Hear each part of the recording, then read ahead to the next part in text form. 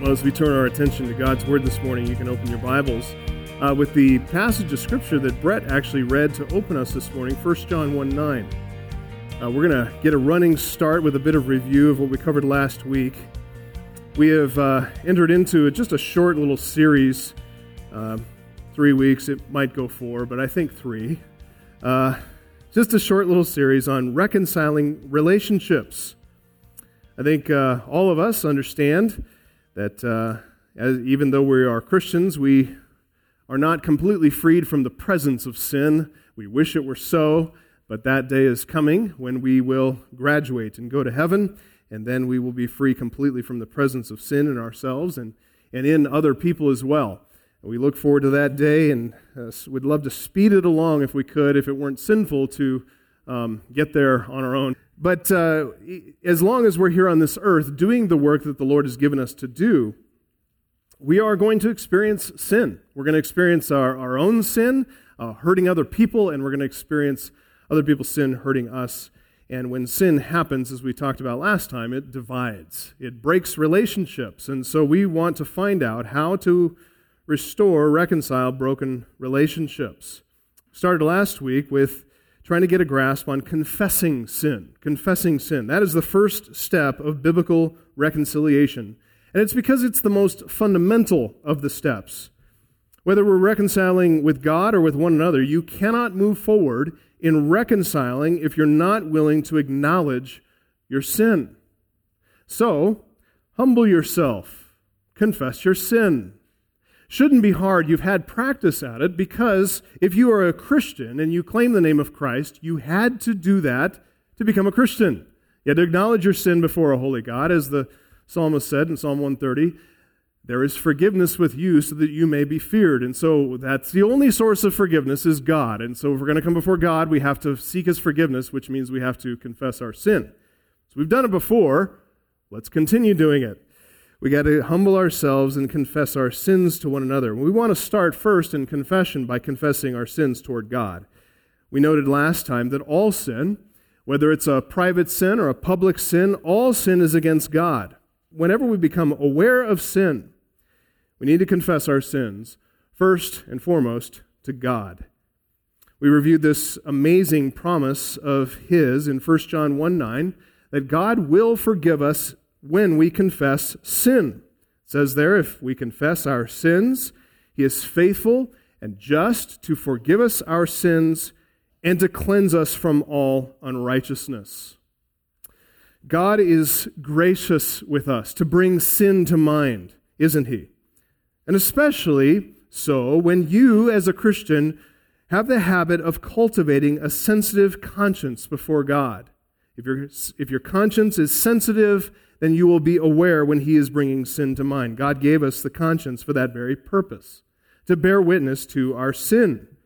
The conscience is that spiritual, you might call it a spiritual member, that mechanism within us which becomes sensitive to the guilt of our sin. It's that internal sense of shame that we feel, that spiritual warning light that goes off when we become aware of our guilt. And when that is a regular experience for you of that warning light going off, that's a good thing because it's a sign of a sensitive conscience, which is a healthy thing. The conscience brings sin to mind, and the conscience will either accuse us of committing sin, tell us we are indeed guilty, or it will excuse us in a matter.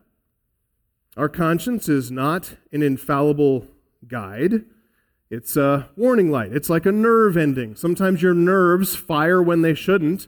Sometimes your conscience fires when it shouldn't. So your conscience is only as reliable as it is biblically informed. So we need to not only cultivate a sensitive conscience, but we also need to educate our conscience so it works properly, so it fires when it should and it doesn't fire when it should not. When it alerts on something, we need to pay attention to that thing. We need to test those thoughts biblically and see if anything in our life is out of sorts. God put the conscience there so that we can know that we need to confess our sins, so we can make something right with God or with one another. We need to deal with something that's spiritually damaged, just like when you're nerve ending is alerting you that your hand is feeling something very, very hot. You look down and say, oh, my hand's over an open flame. That's why it's hurting. So I'm going to pull my hand back. Hopefully that happens quicker than I just described it. And you pull your hand back so that there's no more damage to the tissue on your hand, right? Same thing when our conscience alerts. We want to examine that thing and see what's going on so that we can not do any further damage and actually restore what's broken. Sometimes God uses other people to bring our sin to our attention. Both believers and unbelievers. In fact, unbelievers are sometimes more useful in telling us where we've sinned. Why? Because sometimes unbelievers aren't as restrained as believers in telling you that you're a knucklehead. They tell you straightforwardly because there's nothing restraining their anger. That's actually a blessing. You can take that and use that. God uses other people to bring sins to our attention. Even then, though, it's our conscience that reacts to their words of confrontation. We are very wise if we pay attention and examine that thing biblically. So, whenever we confess the sins that we become aware of, God promises to forgive those sins. That's what 1 John 1:9 says. He is faithful. That is to say, His immutable nature, the fact that He is unchanging, means He is totally reliable. When He says He is going to do something, we can count on it. He's also just, which means that He dealt with our sins. And He dealt with our sins justly and permanently and fully when He punished Christ for our sins on the cross. That's the promise of 1 John 1:9. But that promise goes further still. He not only promises to forgive the sins that we become aware of, He also promises to cleanse us of all unrighteousness. What's that? That's a promise to wipe the relational slate clean.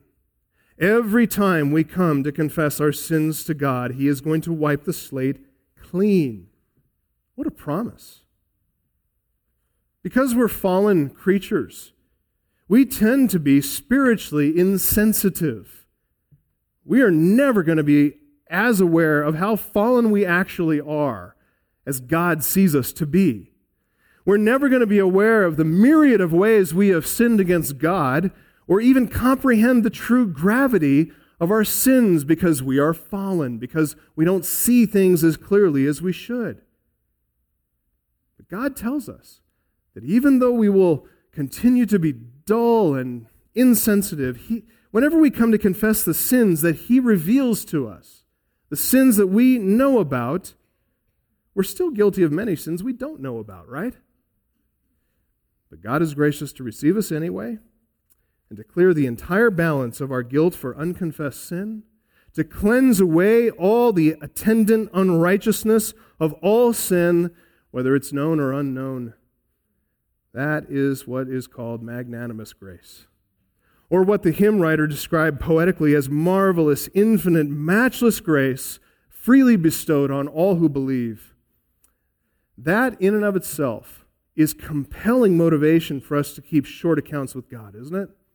To go daily and examine ourselves before Him to see if there's anything outstanding with God and to take care of it, because He promises here to forgive us, to wipe the slate relationally, wipe it clean, and embrace us in His holy love. So we confess our sins to God, but we also confess our sins to one another, right? James 5:16 was our verse. Confess your sins to one another and pray for one another that you may be healed. That verse encapsulates this entire process of biblical reconciliation that we're talking about right now. To confess our sins to one another, that in and of itself acknowledges the obstacle that's hindering our relationship, that's creating any sense of division or disharmony. And what follows from that confession of sin is the asking and granting of forgiveness. And that's summarized here, and we're going to get to that and unpack it more in a moment. But then in James 5:16, to pray for one another, that's the positive outworking of love toward one another, particularly when we pray for those who have so deeply hurt us, who have offended us. That is the genuine, God-like love that marks a true Christian. That is the remarkable evidence of genuine salvation, to forgive and to love and to pray for those who have offended you and hurt you with their sin. Only Christians can do that, because only Christians have experienced that kind of love from God. We love because He first loved us. Those who do not love like God loves, they don't know God. So we're to reconcile with one another. And we learn biblically the first step in that process is to confess our sins. This is the first of 3 steps. Step 1, confess your sin.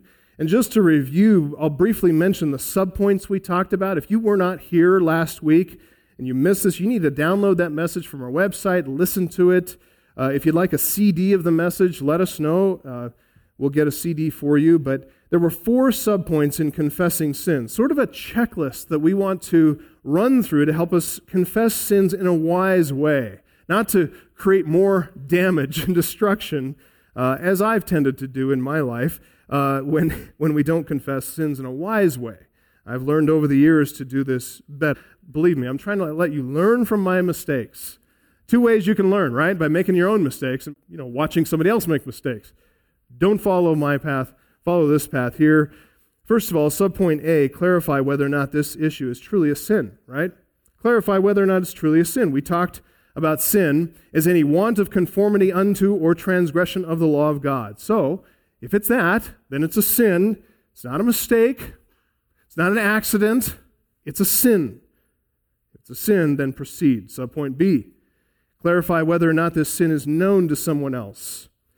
That is to say, if you've sinned in a way that only God knows about, you've had a prideful thought, you've had a flash of anger towards somebody, you've had an instance of covetous desire, lustful desire, something like that. If it's a sin that's contained in the mind and the heart, then deal with it in the mind and the heart before God.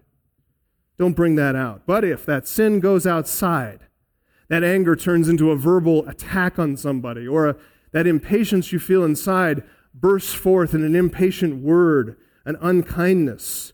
If it gives birth to an external fruit, then that sin has had a social effect. That sin has hurt another human being. That sin has become known to somebody else, and so you can proceed to subpoint C. Subpoint C is confess your sin to God. God is the one you've ultimately offended, and that's what we just talked about, 1 John 1:9. And then right after that, right after you confess your sin to God, ASAP, you need to confess your sin to that person that you've offended. So subpoint D, confess your sin to the person you've offended. Confess your sin to one another. Just as you confess your sin to God, you confess your sin as sin. You call it sin. Don't try to soften the offense by calling it a mistake. Don't call it an error, an unfortunate lapse in my judgment. If you sinned, own up to it and call it a sin. Not only that, but confess your sin using biblical terms, not worldly terms, biblical terms. Remember, we talked about that. God has given us a glossary called the Bible, and it's filled with really, really good words that came directly from God. They perfectly describe and identify our sins. We can deal with sins adequately when we define our sins accurately. If we don't describe them accurately, we can't deal with them adequately, sufficiently. So, to help us avoid ambiguity, God has defined our sins for us, so there's no confusion, no mistake. We need to use His words when we're confessing sin because it's His law, after all, we violated. It is so important to confess our sins to one another using biblical language, using God's language. This isn't about just being fastidious to a certain set of words. This is really profound. This actually helps in the confession of sin and in reconciling with other people. Why? Because it rightly acknowledges that our human relationships, our horizontal relationships, are conducted beneath the interested and involved authority of our holy God, who is by nature relational. It's Him who governs the way we need to deal with one another. If He is not above us, telling us how we need to deal with one another, you know what? Then there is no authority. You're your own authority, and you deal with people the way you want to, just like this world is. But if God is the one who is above us, if God is the one commanding the way we speak and the way we act and the way we conduct ourselves relationally, we need to use His words. He sent His Son to die, to reconcile us to Himself. And when Jesus died on the cross, He didn't have ambiguity in His head. He didn't have confusion in His head. He didn't die for mistakes. He died for specific sins that you and I have committed against Him, against His Father. So this obviously matters very much to God. God revealed Himself using words written and revealed in a holy book, and He wants us to use those words with one another. So when we confess our sins as sins, when we use God's word to identify and to describe them, we rightly acknowledge the authority of the God to whom we are all accountable. Ourselves, the ones who commit the sin, and also the person who has been offended. That person also needs to submit themselves to God, even in their offense. Listen, as much as you've ever been offended by somebody else for their sin against you, have you been offended as much as God has been offended? I don't think any of us has the temerity or the audacity to say that. That's a good thing. We need to use God's word. We need to rightly acknowledge the authority of the God to whom we're all accountable. We need to acknowledge His authority in the middle of that situation, which is going to govern every step of reconciliation within that situation. Now, all of that was review, and we're ready to take the next step. Biblical reconciliation starts with confessing our sins, taking personal responsibility as we formally admit our sin and our guilt before God, but we need to go further to complete the reconciliation that started with confessing our sins. So let's go to step 2, ask for forgiveness. Step 2, ask for forgiveness. Jesus said in Matthew 5:23 and 24, "Whenever you remember that your brother has something against you, that is, even if you're in the middle of worshiping God, if you're there at the altar," Jesus said you need to stop, waste no time, but quickly go, Matthew 5:24, and first be reconciled to your brother. And then, after you've been reconciled, then come and offer your gift. When you go to your brother, what are you going to do? You're going to go to him and you're going to confess your sins and you're going to seek his forgiveness. Jesus referred to that pattern of confessing sin and asking for forgiveness often in his teaching. It's all through his teaching. But he illustrated it very poignantly when he told the story of the prodigal son. And I'd like you to turn there. Turn over to that story over in Luke 15. This is such a fantastic story that Jesus told to illustrate the heart of his Father in heaven who forgives sinners. Jesus actually told the story as an appeal to the Pharisees because they grumbled against Jesus because Jesus received sinners and ate with sinners. Jesus sat down with tax collectors and the like. Those who hung around tax collectors, which, make no mistake, they were not good people. They weren't people you would want to have over to dinner. Jesus sat down and he ate with those whom he forgave. He was there with their friends and he taught the truth to their friends that they might also be reconciled to God. And the Pharisees were those who hated him for it, if you can believe that. They didn't understand forgiveness. So Jesus told them a series of parables in Luke 15 to help them understand the heart of God, that they too, even in their pride, even in their Pharisaical thinking, they too could be reconciled to God, even in spite of that sin. We're going to have to wait patiently to get to Luke 15, but for today we can get a little sneak peek of coming attractions. So let's start reading in Luke 15 and verse 11. Jesus said, "There was a man who had 2 sons. And the younger of them said to his father, 'Father, give me the share of the property that's coming to me.' And he, the father, divided his property between them. And not many days later, the younger son gathered all that he had. He took a journey into a far country. There he squandered his property in reckless living. When he had spent everything, A severe famine arose in that country, and he began to be in need. And so he went and hired himself out to one of the citizens of that country, who sent him into his fields to feed pigs. Hard for a Jewish boy to humble himself to that level. He was longing to be fed with the pods that the pigs ate, but no one gave him anything. We'll stop there for a second. When Jesus told that story, you need to understand the level of outrage among those who heard that story for the first time. Because for this young man to ask his father for an early distribution of his inheritance, you know what that was saying? That was tantamount to saying, I wish you were dead and out of the way, because the only thing about you that I care about is your money. He had no desire for a relationship with his father. He was willing to trade his father's love and care and household and provision and the righteous atmosphere of the home for whatever he could find at the end of his journey that would satisfy his lustful desire.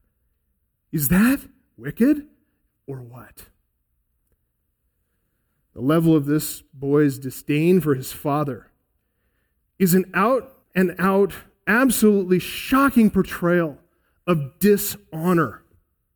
And the fact that he found himself wallowing in the mud and the slop with the pigs. Among those who first heard this, there was absolutely no sympathy for the prodigal in that picture that Jesus told the story. No sympathy whatsoever. None. For those who heard the story about this rebellious son groveling with unclean swine, they would have thought to themselves, good. Serves him right. This ungrateful, dishonorable, profligate wretch who wanted his father dead, this serves him right. In fact, death's too good for him. Wallowing with pigs, that's right. That's exactly what he deserves. They would have considered this prodigal's predicament to be the just retribution for his sins. Nothing to be pitied. This is where the story takes quite a radical turn. Jesus told the story inserting a number of elements that would just tweak and provoke this sense of outrage for these listening Pharisees. And he's about to take this way, way over the top. Notice what happened, starting in verse 17, when this young man came to his senses. When the young man came to himself, verse 17, he said, how many of my father's hired servants have more than enough bread, but I perish here with hunger? I will arise and go to my father, and I will say to him, Father, I have sinned against heaven and before you, and I am no longer worthy to be called your son. Treat me as one of your hired servants. Again, let's stop there. We'll finish reading the outcome in just a moment, but I want to stop and note how this prodigal's confession of sin applies directly to our subject. This is an excellent description of the pattern we need to follow whenever we confess our sin to someone else, whenever we ask that someone to forgive us. Notice how biblical reconciliation demands a transaction between two people. If we're to reconcile with one another, both the offender and the offended have a role to play in completing that transaction of reconciliation. That's what's about to happen here between the son and his father. That's what he's mentally preparing for and rehearsing. And the first thing I want you to notice in this, which is a particularly needful thing to say to any American audience, notice what this penitent prodigal did not plan to say to his father. He didn't intend to say, Father, I apologize. Apology doesn't fit this at all. The word apologize comes from the Greek word apologia, which means to give a reason, make a defensive argument. This young man didn't come to his father to make a defense. He didn't come to explain himself. Father, I didn't have enough money, and that's why I wanted you dead and wanted all your money. So you forced me to it. You were just so legalistic in your household, I had to get some freedom. You drove me to it. No, he doesn't explain any of that. He's not making a defense here. His behavior is deplorable. There is no defense for what he's done. It's not just what he's done. It's not just squandering his living on prostitutes. That's a symptom. The fruit of that, or the heart of that, the root of that fruit, is his hatred to his father. There's no defense for that. So he came to confess. He came to seek forgiveness. He came to be reconciled and restored to his father. He wanted restoration of that relationship that he had so terribly spurned and abandoned and insulted. Notice the prodigal did not say, also, he didn't say, hey, Dad, I'm sorry. What does sorry mean? What is sorry? Sorry is appropriate for bumping into somebody accidentally. You run into them headlong, you say, hey, sorry about that. I'm so sorry that I ran over you. I'm so sorry I stepped on your toe. That's appropriate. Sorry is great for unintentional offenses, but it's woefully insufficient for confessing sins. When you're talking about mistakes, sorry is perfect. When you're trying to explain righteous behavior, an apologia is appropriate. An apology is appropriate. When you're talking about sins, the only word that's appropriate is confession. Just to reinforce that a bit, because this bad habit of saying sorry is so common today. In fact, just so you know, I make this mistake myself, saying sorry when I ought to say, will you forgive me? For the young man to use the word sorry to mend this broken relationship with his father, here's how that would sound. Hey, Dad, that whole thing about wanting you dead, just so I could get your hard-earned money and use it for the unrestrained pursuit of my lusts. Hey, sorry about that. Sorry. Doesn't fit. What is that? You see how utterly inappropriate the word sorry is for confessing sins as sins and seeking forgiveness for those sins? It totally cheapens the true nature of the offense because it fails to bring God and His authority into the equation. As I said, sorry is appropriate for mistakes, for accidents, unintentional oversights and offenses, and we do plenty of those, so please, have at the word sorry for those things. It's very inappropriate for the biblical category called sins. Even worse is when people use the word sorry to kind of subtly turn the tables and do a little blame shifting. Have you ever heard this one? Hey, I'm sorry if what I said offended you. You ever heard that? Or, hey, sorry if your feelings were hurt by that. You know what that is? That's a not-so-subtle way of blaming the offense on the other person. It's their sensitive feelings that are the problem. It's the fact that they have such thin skin they can't handle a little bit of a robust disagreement. It's just adding insult to injury. It's turning the whole thing on its head. The victim then is victimized once again by your sin as you pile sin upon sin. Listen, this is why it's so important to be biblical in our thinking about this and to use biblical language. We need to be accurate and precise, not because we're Pharisaical. We need to be accurate and precise because it actually acknowledges the true nature of the offense. Because we love the other person and we want them to be helped. We want to help them over this issue of trying to forgive us for what we've done. If we say sorry, or if I apologize, that's not helping them forgive us. What? You just telling me you're sorry? You kind of bumped into me with your insulting words and language, and when you smack me in the face like that? Okay, you're sorry. Thanks for letting me know you're sorry. But if we say, when I was impatient, and I let forth with all those expletives, and when I hurt you in that way, or when I said something totally insulting about you and all your family relations, remember that time in Thanksgiving when I said that? That was sin. Will you please forgive me? You know what you've done? You've helped that person. Then they have taken down the barrier in their mind to your sin, and they've said, okay, they get it, they understand, they're putting themselves underneath God. Now it's up to them whether or not they're going to forgive, which we'll get to in a second. Without accuracy, Without precision in the words we use, we fail to acknowledge the appropriate level of gravity. We fail to acknowledge the true nature of the offense, and that fails to communicate our true desire to reconcile a broken relationship with one another. Sloppy communication, lazy communication, actually does the opposite of what's intended. It actually serves to widen the division by increasing the offense rather than acknowledging the true nature of the breach that's caused by the sin. Now, with that in mind, let's consider what the man actually did say.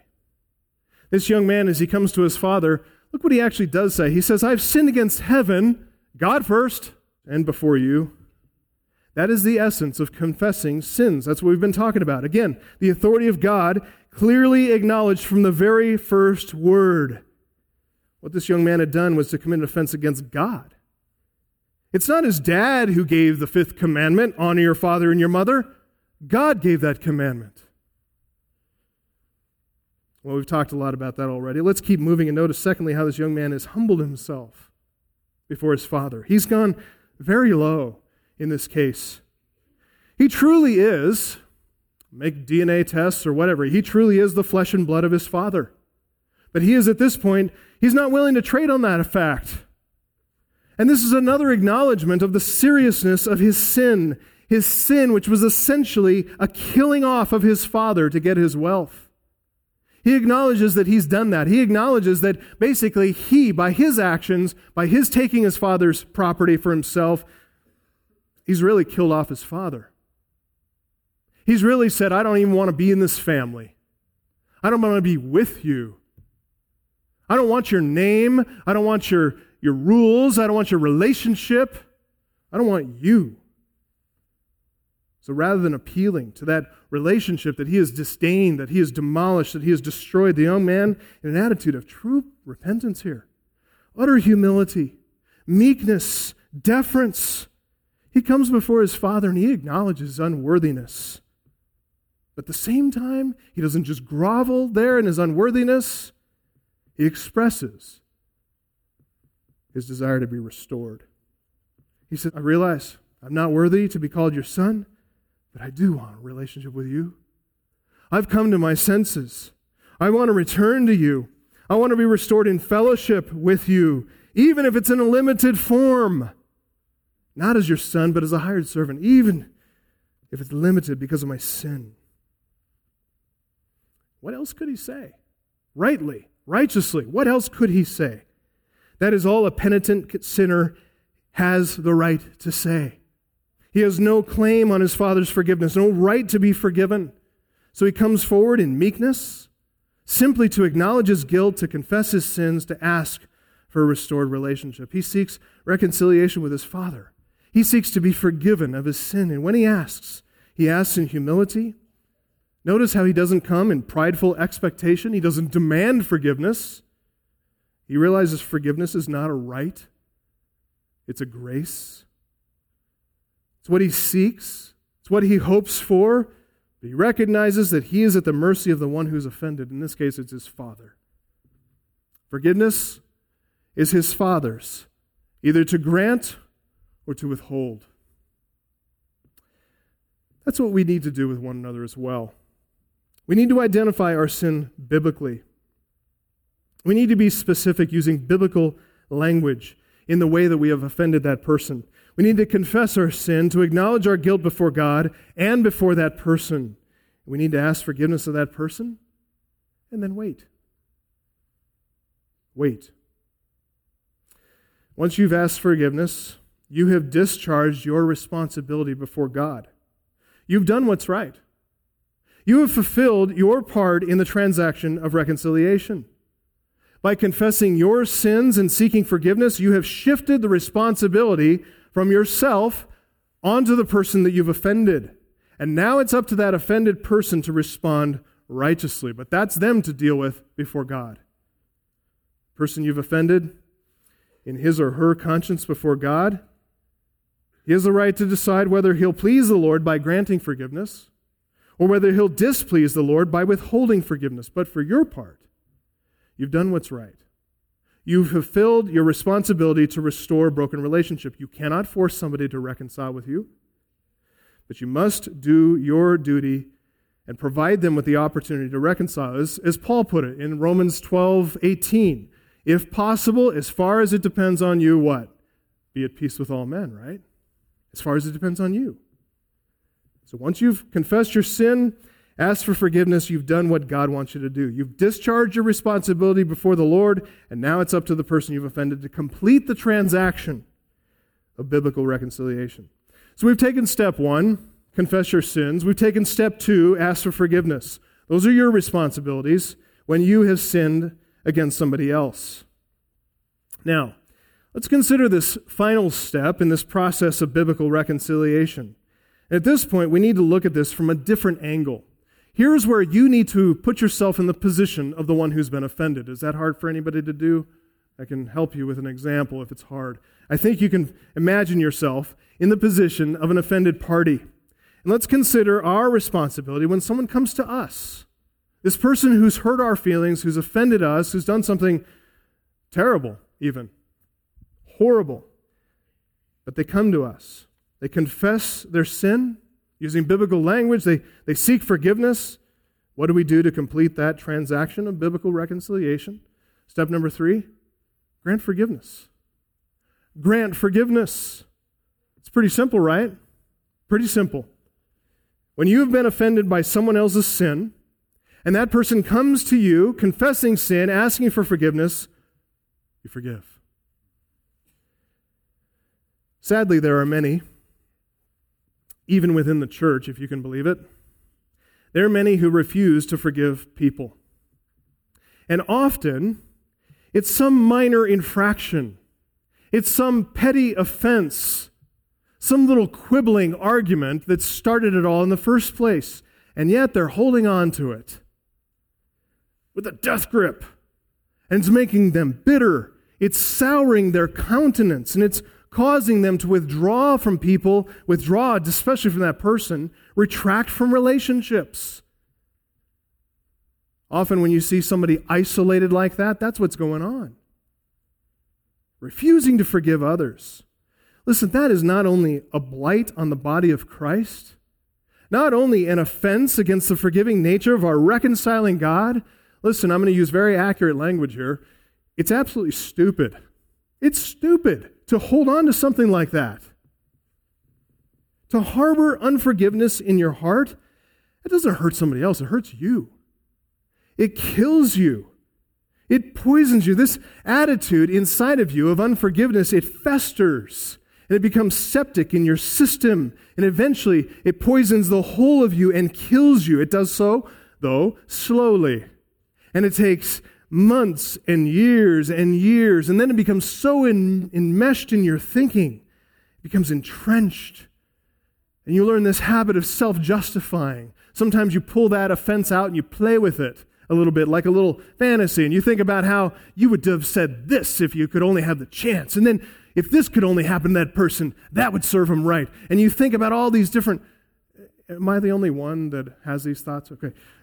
Just want to make sure. But this is killing you. It's stupid to hold on to this.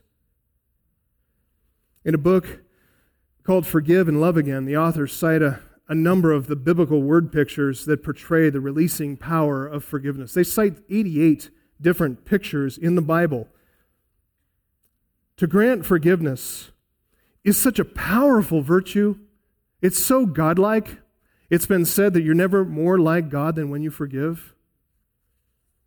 It's very healthy for us because it's righteous in God's sight.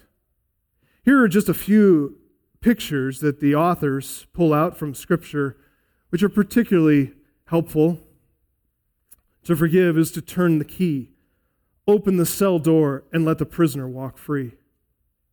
To forgive is to write in large letters across a debt, nothing owed. To forgive is to pound the gavel in a courtroom and declare, not guilty. To forgive is to shoot an arrow so high and so far that it can never be found again. To forgive is to bundle up all the garbage and trash and dispose of it, leaving the house clean and fresh. To forgive is to loose the moorings of a ship and release it to the open sea. To forgive is to grant a full pardon to a condemned criminal. To forgive is to loosen a stranglehold on a wrestling opponent. To forgive is to sandblast a wall full of graffiti, leaving it looking like new. To forgive is to smash a clay pot into 1,000 pieces so it can never be pieced together again. So helpful. The authors say when we forgive, we consciously, before God, cancel the debt. We discard the note. We pardon the prisoner. We release the offender. That's forgiveness. That's freedom, beloved. That's the freedom we have been brought into as Christians, to be able to forgive other people. This is why Jesus continually commanded his disciples to forgive others. In Luke 17, 3-4, he said, if your brother sins, rebuke him, and if he repents, forgive him. And if he sins against you 7 times in the day and turns to you 7 times saying, I repent, you must forgive him. He's concerned about the health, the spiritual condition of his disciples. Listen, when someone who's sinned against you, when that person comes confessing their sin, asking for forgiveness, Jesus said, you must forgive him. There are no options here. Why? Because God forgives all those who come to him, confessing their sins and asking for his forgiveness. So if God the greater forgives those who come to him, who are you the lesser to withhold forgiveness? That's sound logic. It's all patterned on the character of God the Father, the one who revealed himself to Moses in Exodus 34, 6 and 7, reciting the attributes of that very nature. He said, when he revealed himself to Moses, Moses had said, God, show me your glory. If I'm going to lead this people, I need to see your glory. I need to have a knowledge of you so that I can have the strength and the courage to lead a rebellious and sinful people, because I'm rebellious and sinful myself. Help me. Let me see your glory. And the Lord said, I'm going to put you in a rock. I'm going to hide you and protect you from the full glory of my presence so you don't die, because no one can see me and live, but I will pass by and I will declare to you my glory. Notice it's not in some goosebump experience that Moses gets here. It's in words. Words. The Lord, a God merciful and gracious, slow to anger, abounding in steadfast love and faithfulness, keeping steadfast love for thousands, forgiving iniquity and transgression and sin. He goes on from there.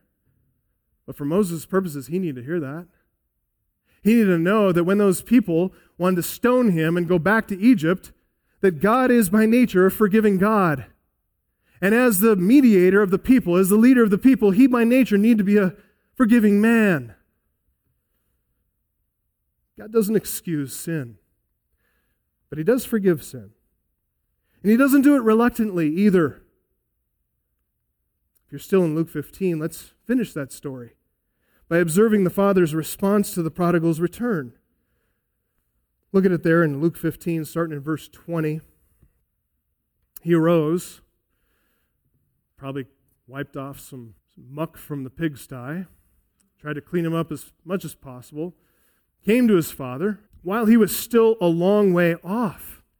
His father saw him. How did he see him a long way off? His father was looking for him. Isn't that awesome? He's got out the first century binoculars, and he's looking for his son. While he's still a long way off, his father saw him and felt compassion and ran and embraced him and kissed him.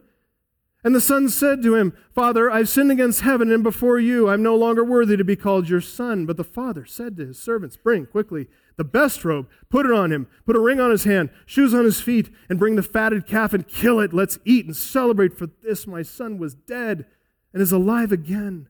He was lost and is found. They began to celebrate. Stop there. We'll save the details for later when we finally get to chapter 15, our study of Luke's gospel one day.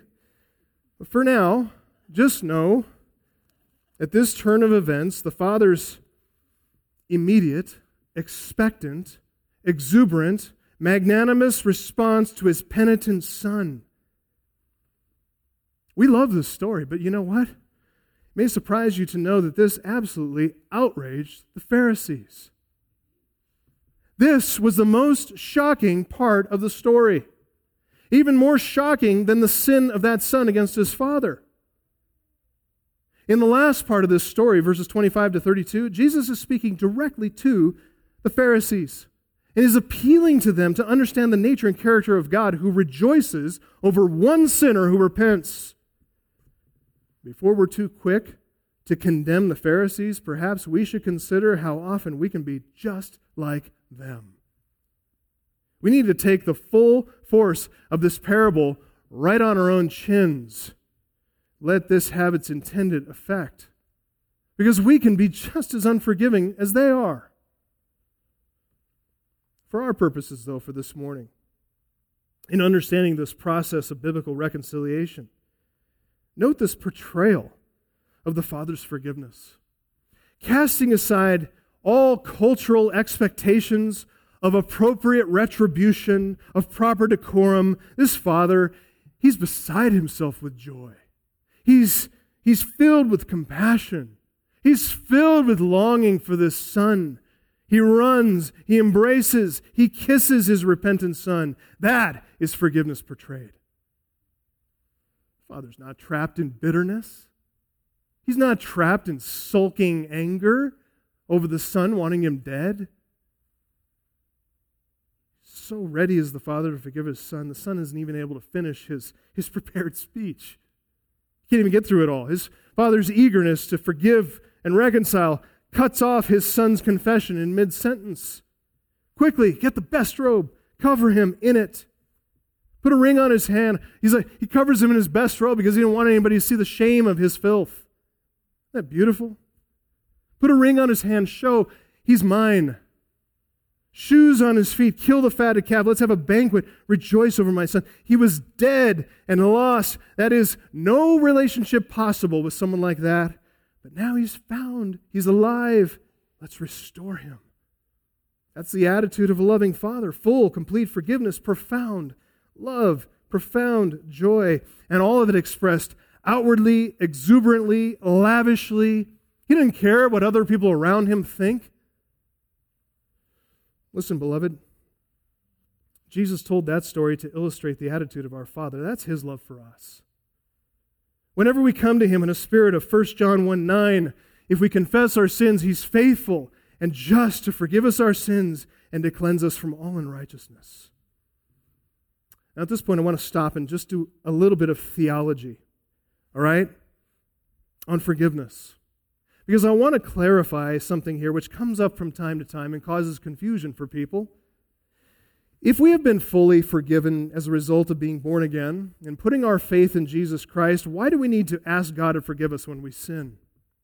Aren't we already forgiven? I mean, could we be more forgiven than what we were at the foot of the cross? Or is it the case that whenever we sin, we have fallen out of the grace of God, that we've lost our salvation, we somehow need to be resaved? Is it that kind of theology that you may have heard? Maybe you know some people who go to churches like that and teach that.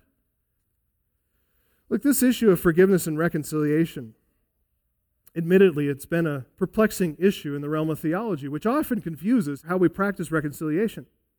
But if we start with the nature of God's forgiveness as it's applied to each one of us, his children, we're going to discover a pattern we can follow as well. And when we first come to God, think back to before you were saved, you first come to God. At that time, it's in a relationship of you, the condemned sinner, standing before the just and holy judge.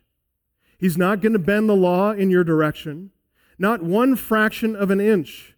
Because of our guilt before him, because we transgressed his holy standard, we face an eternal death in hell. That is our just and only reward for our sin. So the guilt we feel in our lost condition, this sense of fear we have over this foreboding, this looming punishment, the just sentence for our crimes, that sense of guilt and fear is intended to drive us to repentance. Sadly, most people refuse to reconcile. But God is gracious, and He brings us to Himself. And when we come to God, we come repenting of our sins. We come embracing Jesus Christ as Lord and Savior, and God forgives us. He covers us in Christ's righteousness. He adopts us into His family. We once related to God as a holy lawgiver and an impartial judge, and as such, He was like to us a terrifying enemy, a powerful enemy, one we were unable to contend with. But because of His grace, here in granting forgiveness, the relationship has changed. It's what Romans 5:1 says, by faith, we have peace with God. You know what peace means? It doesn't mean, at this point in Romans 5:1, it doesn't mean happy feelings of contentment and security. It means literally, you were once at war with God, and now you are no longer at war with God. It's an objective peace between two warring parties, you and God. And God made you reconciled and gives you peace through our Lord Jesus Christ. We who were once enemies, God has made us friends. We who were once aliens and strangers, God has made us family. He's our Father. We're His children. And now when we sin against God, no longer as enemies, but now as His children, as a result of the change in our relationship, our sin against God is interpreted differently. Sin still fractures the relationship, but not eternally, not fundamentally. That question about our sin was answered forever by Jesus Christ when He died on the cross. And when we were born again, when we embraced Him in repentance and faith, that atonement that He provided was complete. Now when we sin against God, it's like a disobedient child who sins against his father. Sin disrupts the relationship between parent and child, but it doesn't destroy the nature of that relationship. We're still God's children. He's still our Father. As the Apostle John assures us, 1 John 3:2, beloved, we are God's children now. Now we are God's children. I love that word now. Because our sin's been fully paid for, we're never in danger of losing God's forgiveness, never in danger of being cast out of the family. Nothing can separate us from the love of God in Christ, Romans 8:39. But our sin does disrupt the fellowship. It does fracture the unity. It does destroy the harmony in our relationship with God the Father, not from His end, from our end. When we realize it, when we really understand the insolent nature of our sin against our beloved Father, its ingratitude, its ugliness, its self-centeredness, its rebellion, our sin against our loving Father breaks our heart. That's what it should do. Look, when we're not sensitive to our sins, when we are dull spiritually, and when we fail to notice our sins, God will sometimes allow us to suffer the consequences of our sins, and sometimes He'll even punish us for our sins. But even in our punishment, even in His punishment against us, it's not the wrath of an implacable judge. Rather, God's punishment comes from jealous love. Love. Our loving Father wants us to repent, to turn away from idolatry, to be reconciled, restored in a relationship to Him and Him alone. He wants us to learn to walk in all of His ways. When we obey the Father, particularly in this issue of forgiving others, we find that this is the path to joy and satisfaction. We find it's the way of peace and full contentment. So look, when we sense our guilt before God our Father, it's to produce remorse over our sin. It's to produce a repentance that leads to life. When we confess our sins to Him, we confess like a child confesses to his father. And of course, as any loving father would, God embraces us immediately, instantly. He snatches us up into His arms. We're restored into the security and the joy of that loving relationship. So when we come to God for the first time, as back when we were unredeemed sinners, repenting of our sins, seeking forgiveness, we want to enter into a relationship with God through Jesus Christ. God stood there at that time ready to forgive. And He demonstrated that forgiveness in that transaction by actually forgiving us. The judge became our father, the enemy became our friend. Thereafter, though, every time we sin against Him, it's in the way that a child sins against his father. When we come to Him, confessing our sins, asking for forgiveness, He stands ready to forgive. He demonstrates that in that transaction by actually forgiving us. He lovingly, quickly restores us back into full fellowship like a loving parent with a beloved child. What does that have to do with us? Everything. The example of God's readiness to forgive, the immediacy with which He forgives, that example isn't just something for us to observe and to sing songs about. It's for us to follow. His example becomes our mandate. We read earlier how God described Himself to Moses as merciful, gracious, slow to anger, abounding in steadfast love and faithfulness. He is a God who's ready to forgive, and He actually forgives whenever we come. We learn about God's heart to reconcile when we're first reconciled to Him. When by His grace we hear that appeal of the Apostle Paul, be reconciled to God. When we draw near to Him, then and only then do we experience His heart to reconcile. And that transaction of reconciliation, it's not merely for the sake of principle. It's for the sake of experiencing His love and forgiveness. Why? So we might worship and rejoice. So because of God's magnanimous compassion, His tender mercy, He's quick to forgive each and every one of us. We need to have the same heart toward one another. Paul said, Ephesians 4:32, be kind to one another, tender-hearted, forgiving one another. How, Paul? Well, as God in Christ forgave you. Fuller expression of that same principle, Colossians 3:12 and 13. Put on then as God's chosen ones, holy and beloved, compassionate hearts, kindness, humility, meekness, patience, bearing with one another. If anyone has a complaint against another, forgiving each other. As the Lord has forgiven you, you also must forgive. Like God, we need to have that same heart of compassion towards sinners. They're people, just like you and me, standing in need of God's forgiveness. Any offense that people have committed against us, it's petty in comparison to the offenses they've committed against God.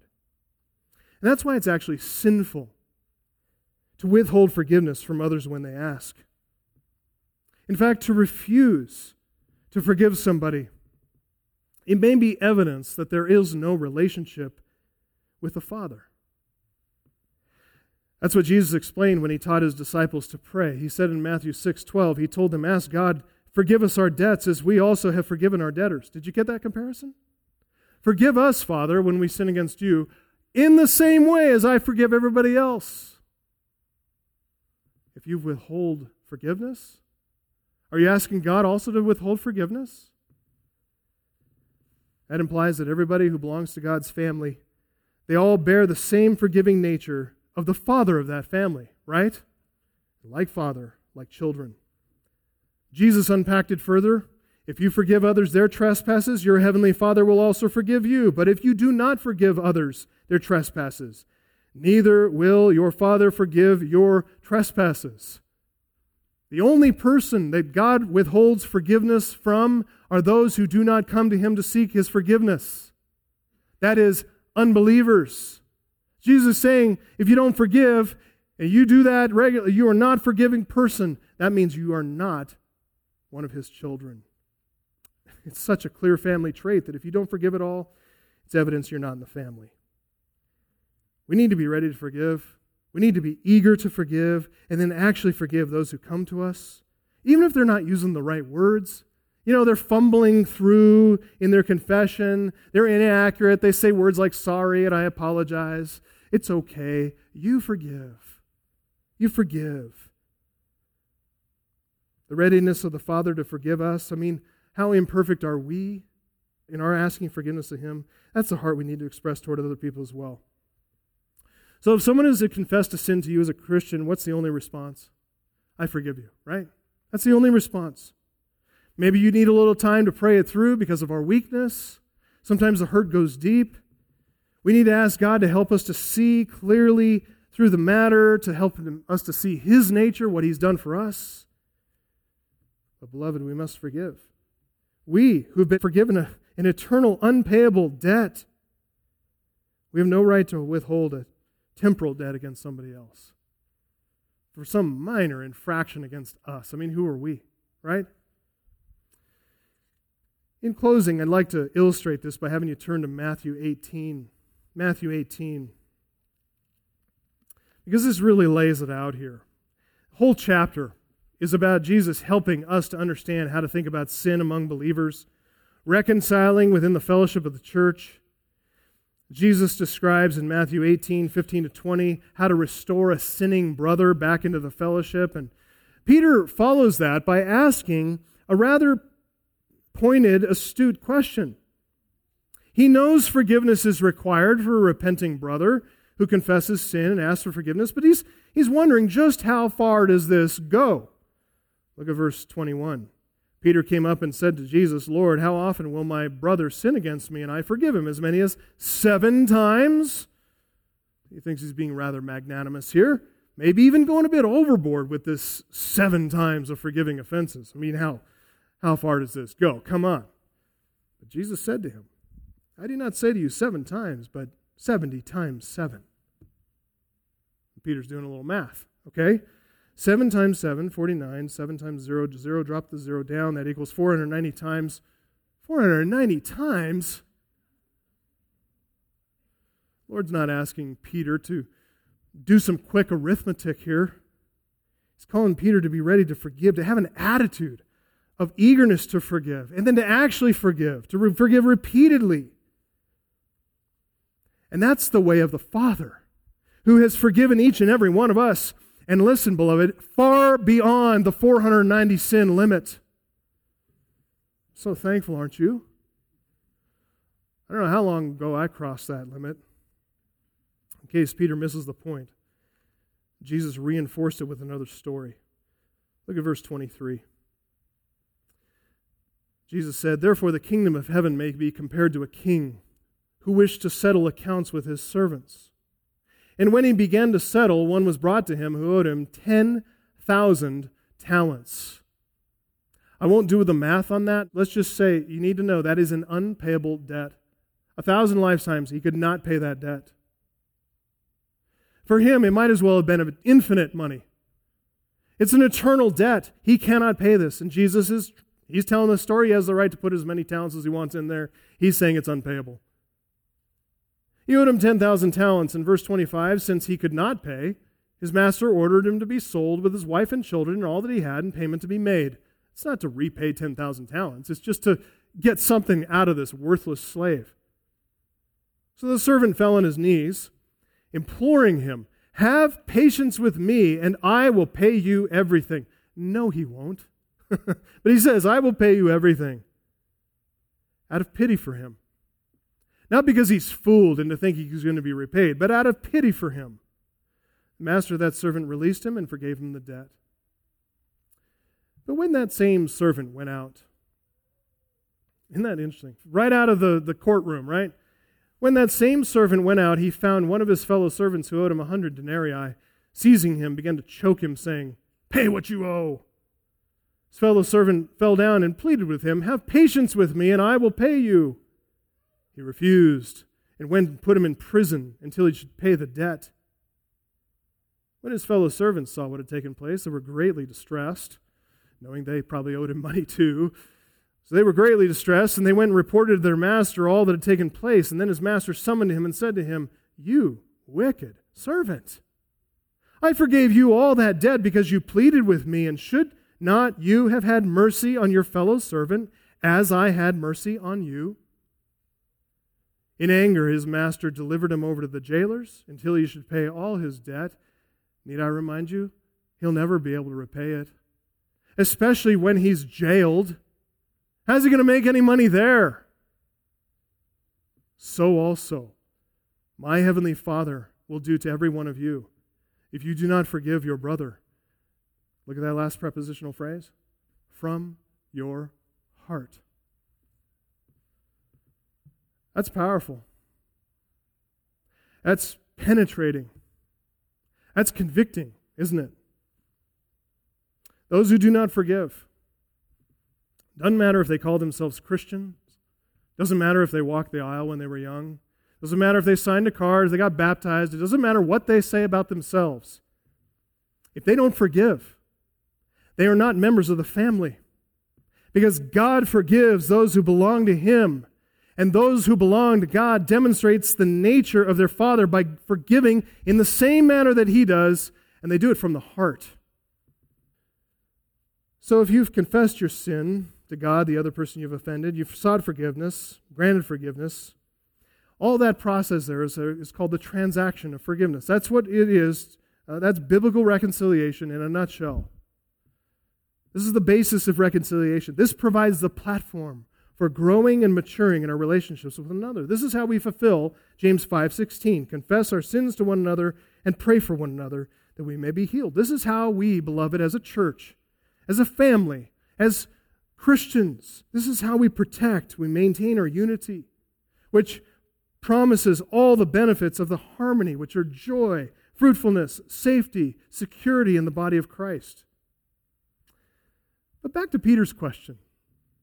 What about that person who they're getting close to their 70 times 7 with me?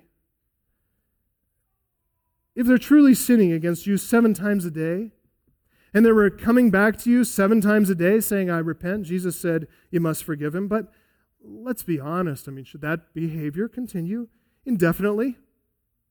Do we just keep getting hit in the face and just, thank you, sir, may I have another? Thank you, sir, may I have another? No. Is that what Jesus is saying here? Thankfully, there are other texts, which we'll get into next week. What about the sin that results in some significant hurt? What about sin that represents a significant breach of trust? As in the case of many sexual sins, as in the case of adultery, perhaps in the case of a physical violence. And what if that breach of trust is due to repeated behavior? What then? Well, we're going to talk about some of those things next week. I think we've got enough to practice for now, don't you? So let's close in a word of prayer. Heavenly Father, we are convicted by a message like this because we realize that all of us fall short of the standard. And yet for all of us who do belong to you, as we're reminded of your magnanimous, full, and complete forgiveness of our sins, from the heart we want to forgive other people in the same way. So I pray, Father, for every single one of us here who belong to you, I pray that you would help us to have a heart like that. That our attitude is to be eager and quick and immediate in granting forgiveness whenever anybody offends us. If we're the offending party, Father, I pray that you'd bring us to our senses and help us to confess our sins and seek forgiveness. That this transaction of forgiveness might be completed by the granting of forgiveness. And Father, I pray that you'd help us to do this more fully, more completely, more accurately as the days, weeks, months, years go by. We want to please you in this thing first and foremost, and we want to see unity and harmony maintained in our fellowship. Thank you for what you've done in our midst already through your word. We ask that you continue doing it by the Holy Spirit. In Jesus' name we pray.